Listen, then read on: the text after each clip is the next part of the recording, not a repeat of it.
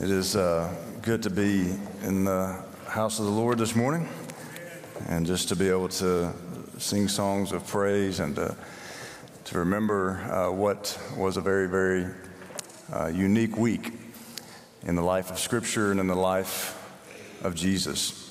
At the close of today's message, we will be participating in a time of communion. And so if you did not pick up your communion elements this morning, please raise your hand, and a member of the praise team, if y'all can grab those and just get to the folks who have their hands raised, we'll be sure to get and bring one to you. You'll notice that we no longer have the Ziploc plastic bags, so we're trying to be mindful of waste. And so as we partake of communion in a few minutes, there'll be a basket that'll be passed from the back to the front for you to drop your empty cups into, and that'll help us a great deal. So I'll remind you about that when the time comes. I want to mention to you a resource that's available out in the foyer at the same place where you picked up. I got hooked. Same place where you picked up your communion elements. This is a reading plan for this week. And so one of the things that we're desirous of doing is kind of seeing the breadth of this whole week. And what it meant in the life of Jesus and what it means to us today. And so you'll have some reading assignments for each day, Monday, Tuesday, Wednesday, all the way for the rest of the week. And I would encourage you to pick one of these up. We'll primarily be following along in the Gospel of Luke's narrative, but there's other scriptures that I've put in there for you to look at as well.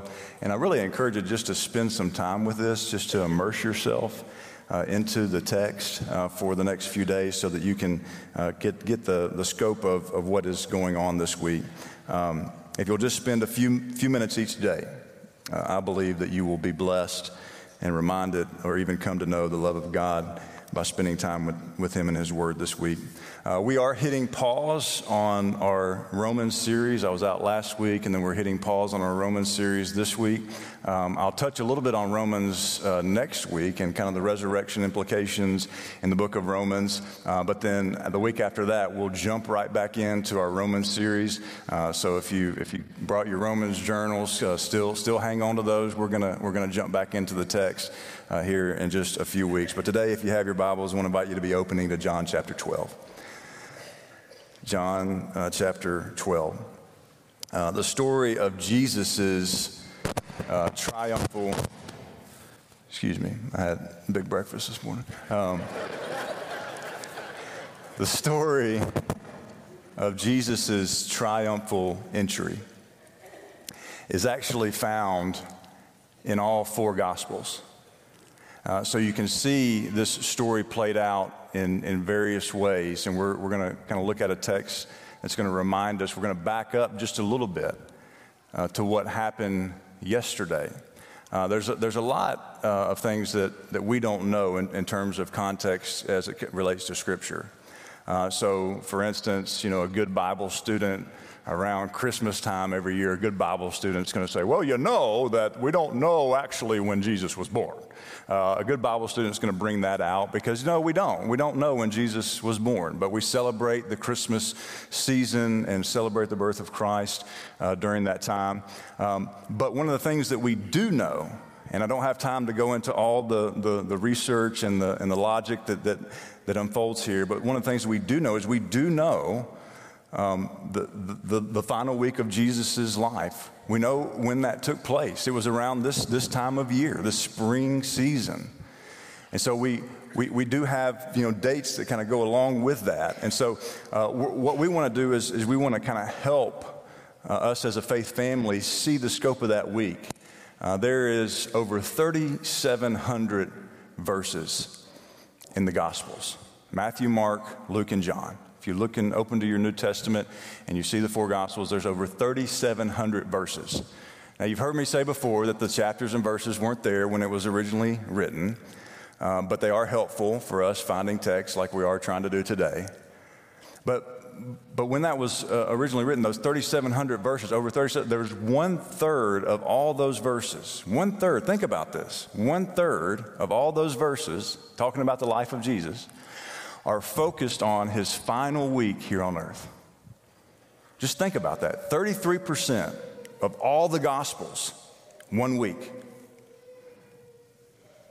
And when we stop and we consider the implications of what the gospel writers are trying to impress upon their readers of the day and what I believe they are trying to impress upon us, the church, today, yes, we remember the death, burial, and resurrection of Jesus every single week. But this week, we want to give special attention to what the gospel writers gave special attention to. They gave special attention to this final week of Jesus' life. And when it comes to Palm Sunday, the Sunday right before Easter, the story that just was read by some of our students, at that time, the people who were present on that day, the people who actually brought the palm branches and laid them for Jesus to cross over, there were some serious misunderstandings about what they believed Jesus was going to do and what he actually did. The New Testament writers know fully well that these Hosanna cries of Sunday will by Friday turn into calls for crucifixion. So this entry into Jerusalem is laced with all kinds of irony. It really is much about us as it is about these people in ancient Jerusalem, because those that were calling him blessed are going to be those who crucify him. And we're reminded that there's no route to an empty tomb except by the way of the cross. And so we're going to reflect on that here in just a few moments as we participate in communion together. And we'll give even more focused attention to that reality on Friday night at our Good Friday service. So I mentioned it once, but I'll mention it again. I hope that you will plan to be here Friday night at 6:30 for that. And we hold this entire week together in context. But I do want to back up a day. What happened yesterday? And so in John chapter 12, if you'll read along with me, starting in verse 1, 6 days before the Passover, Jesus came to Bethany, where Lazarus lived, whom Jesus had raised from the dead. Here a dinner was given in Jesus' honor. Martha served, while Lazarus was among those reclining at the table with him. So Jesus is on his way to Jerusalem, and he comes to and he stops in Bethany. Now, if we even went back another chapter, if we went back to John chapter 11, what we remember in John chapter 11 is that Jesus raised Lazarus from the dead. And we read over that like, well, yeah, okay. But Jesus raised Lazarus from the dead. And so Jesus stops in Bethany where this happened, where he raised Lazarus from the dead. And it's pretty much the same custom in every culture. That if somebody raises you from the dead, you throw them a party, right? I mean, any culture. That's what you should do. And so Lazarus and his sisters, Mary and Martha, they're giving Jesus a party. It's this party of hey, thank you for raising me from the dead. This is the nicest thing anybody's ever done for me. Thank you for that. And here's this party. And so they're all together having this meal. And in verse 3, Mary took a pint of pure nard, an expensive perfume.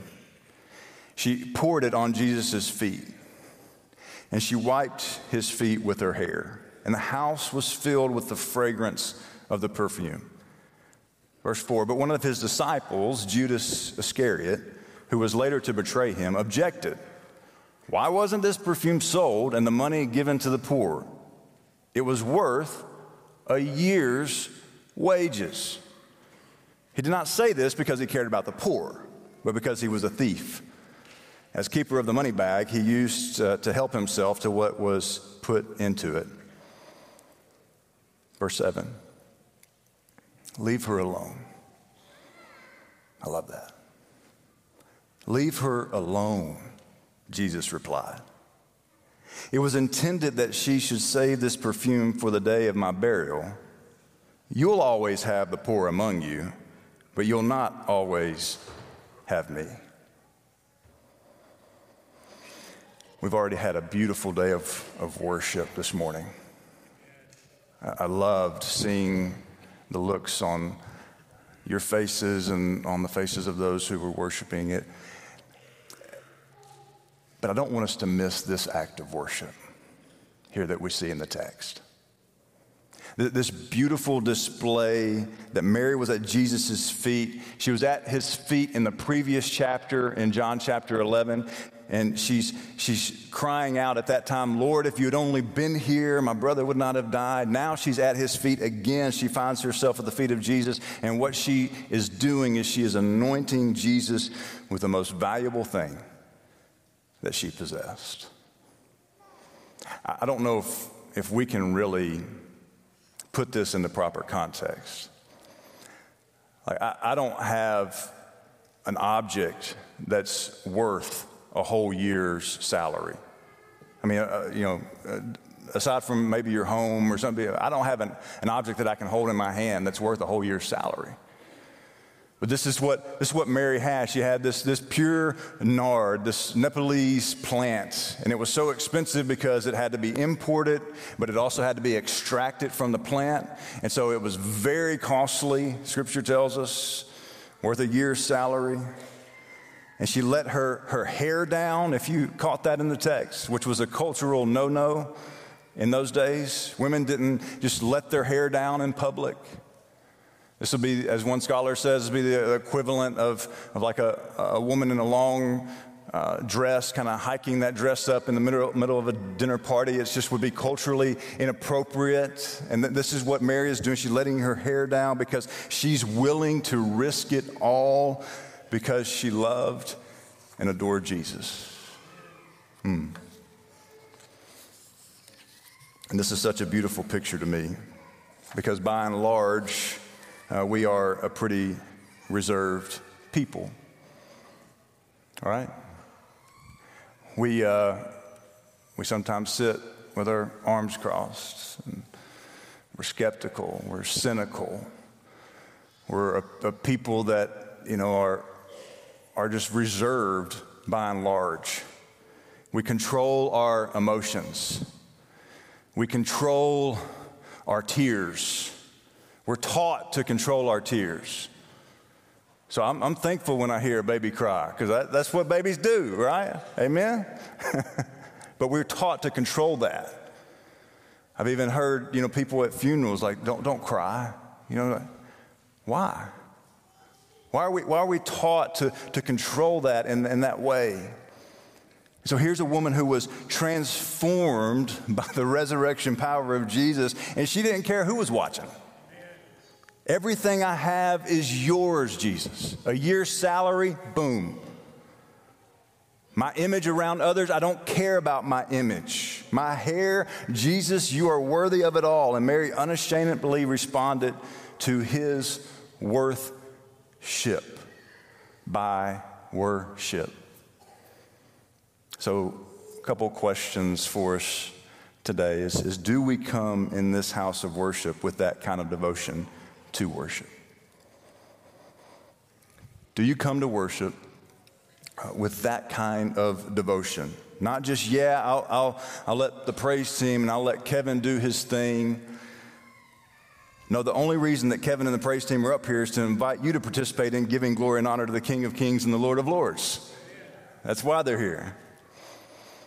And so it reminds me of, one of my favorite movies. The movie with Robin Williams called Patch Adams. And I love that scene where the guy's like, hey, how many fingers am I holding up? And he's like, well, 4. It's like, no, it's not 4. You got to look through the problem, and then you see 8 fingers. Oh, wow. It's like, and so this is the reminder for us that Matthew 5:16, that let your light so shine that they may see your good deeds and what? And praise your Father in heaven. It is a reflection. And so anybody who steps on this stage, it's not for us to be seen, it's for you to see God, for you to be pointed to God, for you to be pointed to the love of God and the grace that is Jesus Christ. That is the goal, that is the desire. So the second question is this: is the aroma of your home Christ-centered? How may the aroma of your home become more Christ-centered? It's one thing for Christ to be exalted in this room, which he absolutely should be. But what does it look like when you go outside this room? What does it look like in your own home? What's the aroma? And I'm not suggesting in any way that, you should be, a perfect, I'm not suggesting that at all. But the text says that there was, that this house was filled with the fragrance. Did you catch that? The house was filled with this. And so if you come into this house every week to honor Jesus, but you don't honor Christ in your own home, I beg of you to repent, to turn. It's just a simple word that just means to turn, to change direction. Men, if this is you, repent. This just means turn from your sin. Turn from treating everybody around you, like a jerk. Turn from that. Fix your eyes on Jesus and begin to follow his path. Judas looked like a disciple of Jesus. He spoke like a disciple of Jesus. He wore the mask pretty well. And I believe one of the telltale signs of Judas's mask was his critical spirit. Oftentimes, criticism says more about the critic than it does about the one being criticized. How critical are you of those around you? How critical are you of the church? How critical are you of church leadership? That spills over to those around us. I'm constantly amazed at what my children hear. You think you're having a conversation in another room, with your, and they pick up on it. Now, they don't hear when I say go clean the room, but if I say, hey, there's ice cream, it's like they come running from 3 miles away. There's a dessert. Here we are. We heard you say that. Or you told me three days ago and 17 hours ago that we were going to have a dessert this night. Where's it at? Like, I don't even remember what I did 5 minutes ago. And you remember what I did 3 days, So there's this reality of discipleship that we need to be reminded of. Judas's heart was not one of generosity. He didn't care about the poor. Judas wore a mask. He went to church. He checked all the boxes, but Judas ultimately wasn't interested in living the Jesus way. He was only interested in this Christian thing if it led to personal gain. And this is sobering to me because the spirit of Judas lives on today. So men, turn from living some double standard life. Fix your eyes on Jesus. Join a man church small group, or go to the man church class that's happening right after service today. Or go to another class. We have so many classes that are designed to be in a smaller group community that helps you get into the Word and to do life with other people. This whole idea of doing life together, you'll see it as one of our next steps out here in the foyer on the wall. It's not just some religious checklist. Ladies, I'm not just singling out the men. Ladies, get into small group community with other spirit-filled women who can walk alongside you, who can be there for you, who can pray with you, who can just help you in those times where we all need help. So I want to encourage us to think about that as a next step. Maybe that's one of your next steps. Becoming a disciple of Jesus, it takes discipline. And as we submit ourselves to the Spirit of God, that very Spirit produces change in our lives.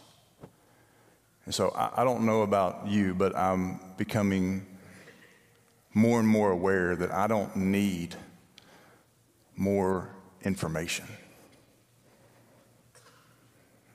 I need transformation. I need a transformed heart because I know me. I know me. And I know that there's only one way that I can come into a relationship with God, and that's through Jesus, or else I just start following the crowd. Look in verse 9 of John 12. Meanwhile, a large crowd of Jews found out that Jesus was there and came, not only because of him, but also to see Lazarus, whom he'd raised from the dead. Somebody down the street said they were raised from the dead. My guess is we go check it out. Or we at least, see somebody who was live streaming, and we'd be checking it out. What's happening? What's going on with that? They wanted to see Lazarus, who'd been raised from the dead. So the chief priests made plans, catch this, to kill Lazarus as well, for on account of him, many of the Jews were going over to Jesus and believing in him. Church, this is the ultimate danger of power. The chief priest said, if this whole Lazarus being raised from the dead is causing people to follow Jesus, then kill Lazarus. Get him out of the way. And you may not, I pray that you do not murder somebody this week. But how often do we murder somebody in our heart? Get rid of them. I don't want to deal with them. Get them out of here. How often do we murder somebody in our heart? And Jesus would say that hate in our heart, he equates that to murder. This is what he would say in his longest recorded sermon, the Sermon on the Mount. So, now you see the context of Palm Sunday. You see what led up to Palm Sunday, John 12:12. The next day, the great crowd that had come for the festival heard that Jesus was on his way to Jerusalem. Verse 13, they took palm branches and they went out to meet him, shouting, Hosanna, Hosanna. Blessed is he who comes in the name of the Lord. Blessed is the King of Israel. Then John describes Jesus riding on a donkey, this fulfillment of prophecy from Zechariah 9:9. It's one of the texts that I encourage you to read this week in your reading plan. As it's written, do not be afraid, daughter Zion. See, your king is coming, seated on a donkey's colt. There was another king who rode in on a donkey back in the Old Testament. In 1 Kings chapter 1, Solomon rides in on a mule. Except Solomon's kingdom didn't work out so well. Solomon was turned to idols. He was turned to away from God. And so now there's a king who is riding in on a donkey who is going to usher in a kingdom that cannot be shaken. And he's going to tell his followers, this is the kingdom that I want you to seek first. Not that kingdom that Solomon tried to create, but the kingdom of Jesus, who is the good king. Hosanna, blessed is he who comes in the name of the Lord. And these phrases, they don't just come out of nowhere. They don't just come out of thin air. They come from Psalm 118. Verse 22, the stone that the builders rejected has become the cornerstone. This is the Lord's doing. It is marvelous in our eyes. Verse 24, this is the day that the Lord has made. Let us rejoice and be glad in it. Anybody remember singing that song as you were growing up? This is the day that the Lord has made. It wasn't just talking about any old day. It was talking about a specific day. This is the day. Save us, verse 25. We pray, O Lord. Does that sound familiar? Hosanna, Hosanna. O Lord, we pray, give us success. Verse 26, blessed is he who comes in the name of the Lord. We bless you from the house of the Lord. The Lord is God. He has made his light to shine upon us. Bind the festal sacrifice with cords up on the horns of the altar. You are my God, and I will give thanks to you. You are my God, I will extol you. Oh, give thanks to the Lord, for he is good, for his steadfast love endures forever. Later in the book of Daniel, Daniel prophesies that the anointed one will be put to death and will have nothing. And so the crowd they're expecting this king to come in, to ride in on this war horse and to free them from oppression, in particular Roman oppression. And so, there's some misunderstanding of what they think is going to happen, and the crowd expected Jesus to rise to power, and instead Jesus lays his power down. He lays it down freely. Nobody takes my life from me. I give it freely. And so on Monday, tomorrow, Jesus leaves Bethany and he weeps over Jerusalem. On Tuesday, Jesus curses a fig tree and confounds the arguments of his enemies. On Wednesday, Scripture is kind of silent about this, but Jesus is definitely preparing for Passover, and Judas is preparing to get Jesus arrested. Thursday, Jesus shares a meal with his disciples. So look with me in the next chapter. See how this all is fitting together, and see the implications that it has in our own life. John 13, verse 3, Jesus knew that the Father had put all things under his power and that he had come from God and was returning to God. So he got up from the meal, took off his outer clothing, wrapped a towel around his waist. After that, he poured water into a basin and began to wash his disciples' feet, drying them with the towel that was wrapped around him. He demonstrates the way of the cross. Jesus is demonstrating the life of a servant king. This beautiful gift that Mary showed Jesus of washing his feet is the very gift that Jesus gives his disciples. He washes their feet. Did you catch that? Verse 14, now that I, your Lord and teacher, have washed your feet, you also should wash one another's feet. I've set you an example that you should do as I have done for you. Very truly, I tell you, no servant is greater than his master, nor is a messenger greater than the one who sent him. Now that you know these things, you will be blessed if you do them. Several years ago, I was convicted in my spirit. I wasn't being the husband that I was called to be. I wasn't being the spiritual leader of my home that God had called me to be. And I remember going on a weekend away with several other men who loved the Lord and men who showed that they loved me.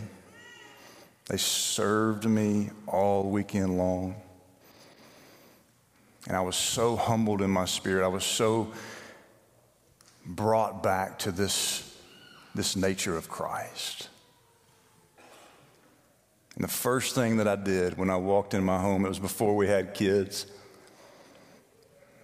is I sat my wife down and I washed her feet. And there's nothing. I've had somebody wash my feet before, and let me just say it is uncomfortable. It is uncomfortable. But it was a symbol to my wife that things are about to change. By the power of God's Spirit living inside of me and dwelling inside of me, I am going to allow the fruit of that Spirit to live inside of me. The other gospel writers tell us Jesus took some bread and he said, "This is my body given for you." He took a cup and he said, this is the new covenant, a new agreement. This is a new way. So you remember the blood of the lamb that covered the doorpost in Egypt, and death passed over the Israelites, the Passover meal. You've done the Passover meal, but now my death, behold the Lamb of God who takes away the sin of the world. My death, my suffering, my blood will be poured out for you, for your sin. For your sin. For God so loved the world that he gave his only son. I'm going to ask some of our shepherds to begin making their way to the back for our time of communion. As a reminder, this is our first week without the individual Ziploc bags, and so in a moment, a container is going to be making its way down your aisle, and we'll just ask you to pass that to the row in front of you to put your empty container in. Each week as we gather, we remember the life, death, and resurrection of Jesus. And we really continue this beautiful act of worship alongside Jesus' followers all over the world. Catch this, it's all over the world. This was, I heard this prayed earlier today. It's not just us gathered in this room, but it is Jesus followers gathered in Rwanda, Africa. Jesus followers are gathering in Honduras. Jesus followers are gathering 10 miles down the road at the Roosevelt City Church of Christ. Jesus followers are gathering in churches all over this city. And so it's not just those of us in this room who are participating in this meal. And I want you to imagine being there with those first disciples. Can you see it? Can you see it? Can you see Jesus? I want to invite you to close your eyes just for a moment and imagine Jesus saying those words as he hands you a simple piece of bread. And he says, do this. And when you do it, remember me. Let's pray for the bread this morning.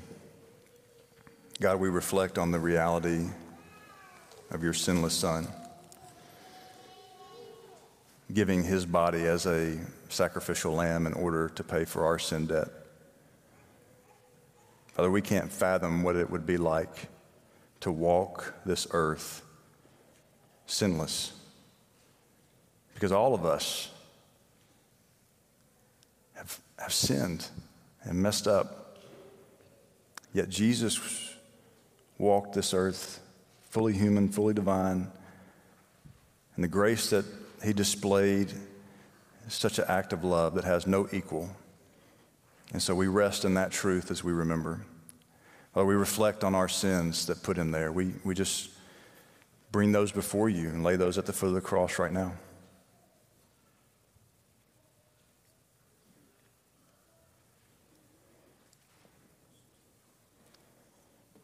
Father, thank you for your promise that as far as the east is from the west, that you remember our sin no more.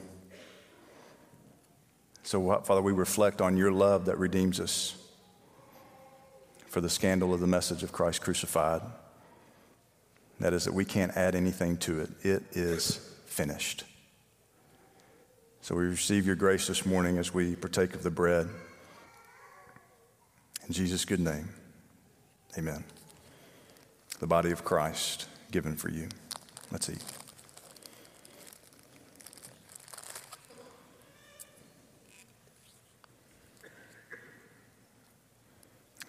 And we'll pray for the cup.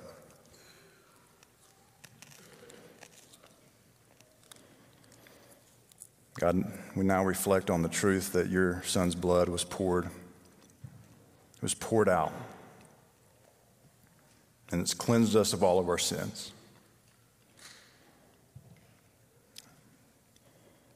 So we remember that beautiful sacrifice as we take the cup in Jesus' good name. Amen. The blood of Christ given for you. And so after Jesus institutes the Lord's Supper, he gives his disciples a new command. In the latter part of John 13, it's a new mandate.